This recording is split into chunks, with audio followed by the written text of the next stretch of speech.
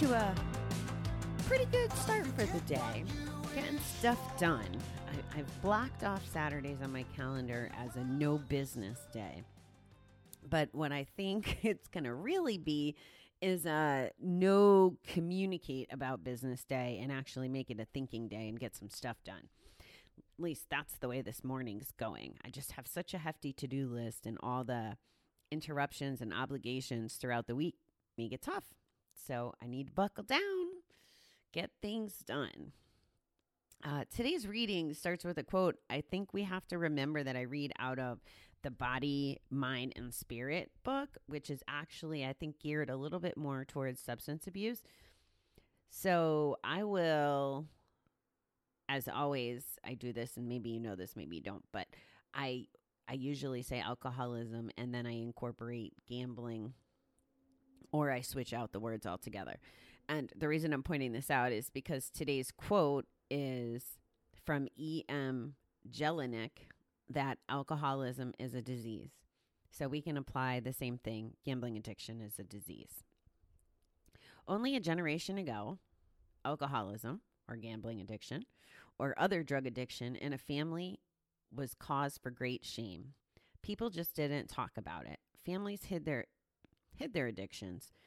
Most people pretended that the disease was not there. Today, it is different for many of us. Although the stigma is still present, it is now much more acceptable to talk about our illness and seek treatment. We can join recovery groups for further support. We can listen to the old timers who have such wisdom and experience. Another great change is that addiction is being seen as a family illness. It's not that the addicted person who is sick, but every member of the family. Guilt and shame have been unmasked as forces that impair people's lives generation after generation. We are grateful for the disease concept and the understanding it has brought to the treatment of addiction. It frees us from shame and helps us learn to love ourselves again. Today, help us all come to understand that addiction is not a lack of character or moral strength, but an illness, and that it is toxic not only to one person, but to the entire family. There's a lot of things I want to say about this reading, and maybe you'll agree, maybe you won't, and maybe it won't even sound logical, to be completely honest, my thoughts on this, because I struggle with this thought that addiction is a disease. Not from the sense of seeking treatment. Like, I'm glad that they've put it in. I don't want to talk above my head, but they put it in the resources in the medical profession and stuff so that treatment can be billed for insurance, for example, and make it a better option for those who need help. So I'm very grateful for that. And I appreciate that concept. I guess where I struggle is that I always go back to comparing it to cancer. And this is like full disclosure, right? So someone who gets cancer, and wow, I may even evolve my opinion as I say this. I was going to say someone who gets cancer really doesn't have a choice in getting cancer, where it feels like because we choose to go bad or we choose to drink, that we have more of a choice, which almost makes it not a disease. That's the way my brain has been thinking the last few years, honestly. But as I sit here and really think about it on another level, as I explain it to you, I almost wonder if people, now I'm not blaming people that get cancer, so just take this with a grain of salt. This is just me talking through some logic. I know that I'm not a doctor, right? And this is just an opinion. But the more I learn about things, so I'll just apply this to myself. I've been a smoker for a long time. So the odds of me getting lung cancer obviously are higher, or throat cancer or whatever. I believe, well, that was totally my choice, right? But what if it was some other kind of cancer? So what can I control? So let's say I had a family history of breast cancer. If I didn't go get my mammograms, if I didn't do the things, right, I have some control in that. So I guess the correlation isn't completely off. And I'm not going to dwell on this part of it. I just, I'm going to speak to some of the other really important points in this reading about the stigma and the change. So in this book, which I don't even know when it was published. Let's see, because this is important for what I'm about to say. Because they're saying, in just a recent decade that it's becoming more 1990. Oh my God. So this book is 30 years old. Okay. So it's saying a generation ago, alcoholism was cause for great shame. People didn't talk about it. I think that gambling addiction is even another generation behind alcoholism addiction, substance abuse addiction. This is just my belief and my perception from what I know from going to GA meetings and from talking to people. People don't understand how devastating gambling addiction can be.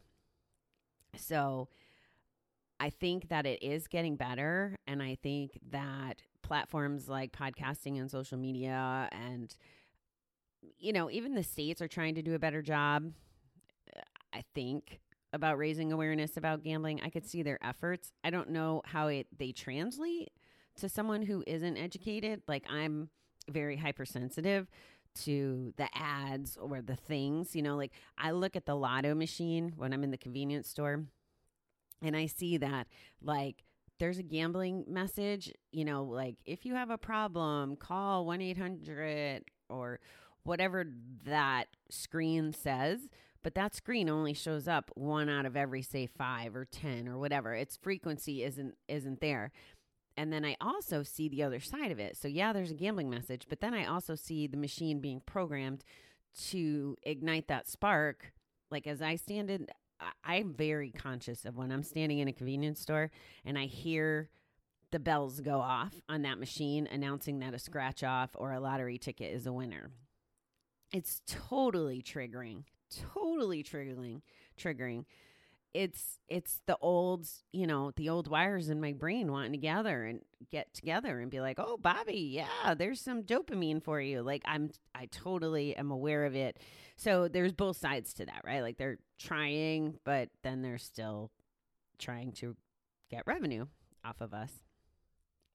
I think it's important to note that addiction does impact the entire family. I think that's a greater takeaway from this reading this morning. People shouldn't feel, well, I don't want to tell people how they should or shouldn't feel, but guilt and shame do not serve you. And let's think about this. Let's go back to the beginning about what I said about controlling. Like you can control drinking, drugging, gambling. It's a choice, right? But is it really from the sense of if you identify it, and this is just based on my beliefs, I believe that we use all these things as coping mechanisms. Now, I believe what we're coping from is different for all different people. So let's say that whatever it was that sparked us needing to cope with alcohol or drink or drugging or gambling, we raised our hand at the beginning when there was a problem. And we said, hey, I feel depressed. Or, hey, I feel bullied. Or, hey, I feel grief, because there was death or loss or whatever the case may be. Could you imagine how much less addiction there would be if people felt that there was a safe way to talk about these things? If we actually taught children, teenagers, young adults, how to cope with that stuff in a better way, meditation, talking to someone, like the things, like all the things that we use now as adults to stay in recovery or that people are using to just have better mental health every day. Could you imagine if we taught the young people that early before it becomes a problem? I mean, I know I'll use my niece she sees it. She sees the addiction and she sees the recovery, and we can talk about it. But how many of these kids don't have the resources, right? Like, it sucks that she has to deal with the addiction. No doubt, 100%, totally infuriates me. But she knows that I'm a safe place where she can talk about things, or that I'm going to help get her the resources that are over my head. Like, I'll do whatever it takes so that she can not end up having to take the journey I took, right? Like, she's so much more emotionally intelligent than I was at that age. Like, she just blows my mind. But she, like I said, she has this exposure to both sides of it, but not everybody does. So I think that if we address our demons and we could be honest as we go along, then us falling into these loops could be avoided. But what do I know, right? Like, this is just my opinion based on what I know today. As I continue to learn and grow, my opinion may change. I'm not sure. I think the biggest takeaway I want you to have from this, though, is this last note today. Help us all come to understand that addiction is not a lack of character or moral strength, but an illness, and that is toxic, not only to one person, but the entire family. So it definitely impacts the whole family, and it's definitely toxic, and there's no reason to feel embarrassed about it. People understand, right? Because there's a lot of folks out there paving the way for this to be an open discussion and to show that we can be all right on the other side of the addiction and that it doesn't define us. Hear me on this. It's okay to ask for help. Actually, I'm telling you to ask for help if you need the help. It's scary, yeah, and we think that people are going to judge us or criticize us or all the things, but they're really not gonna. They're really not gonna. And if they are, they're sick too, chances are, and they have their own stuff to deal with, right? Because when we're judging other people, it's my understanding that it has to do with our own shortcomings and things that maybe we don't want to deal with. So think about it that way. If you're, contemplating seeking treatment or help or opening up to someone, or if you're on the pre-side, if you stumbled upon this conversation and you notice that maybe your drinking's getting a little more or your gambling's a little more or whatever the thing is that might be impacting your life in not a good way, I ask you to take a look at what's really bothering you, what's really going on. And if you can't figure that out by yourself, talk to a counselor or seek some professional advice or even friend advice or family advice or whatever. Like, find some help. It's okay to ask for help, guys. It totally is okay to ask for help. Actually, it's crucial to ask for help so that we end up alive, that we end up well. We need to ask for help. That's what I got.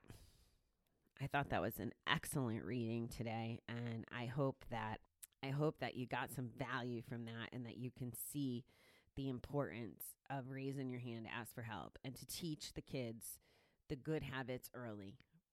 Find out what's going on the inside. All right, beautiful people, have an excellent weekend. I'm going to hang out tonight with some friends from recovery. Pretty excited about that. Haven't seen them in a while.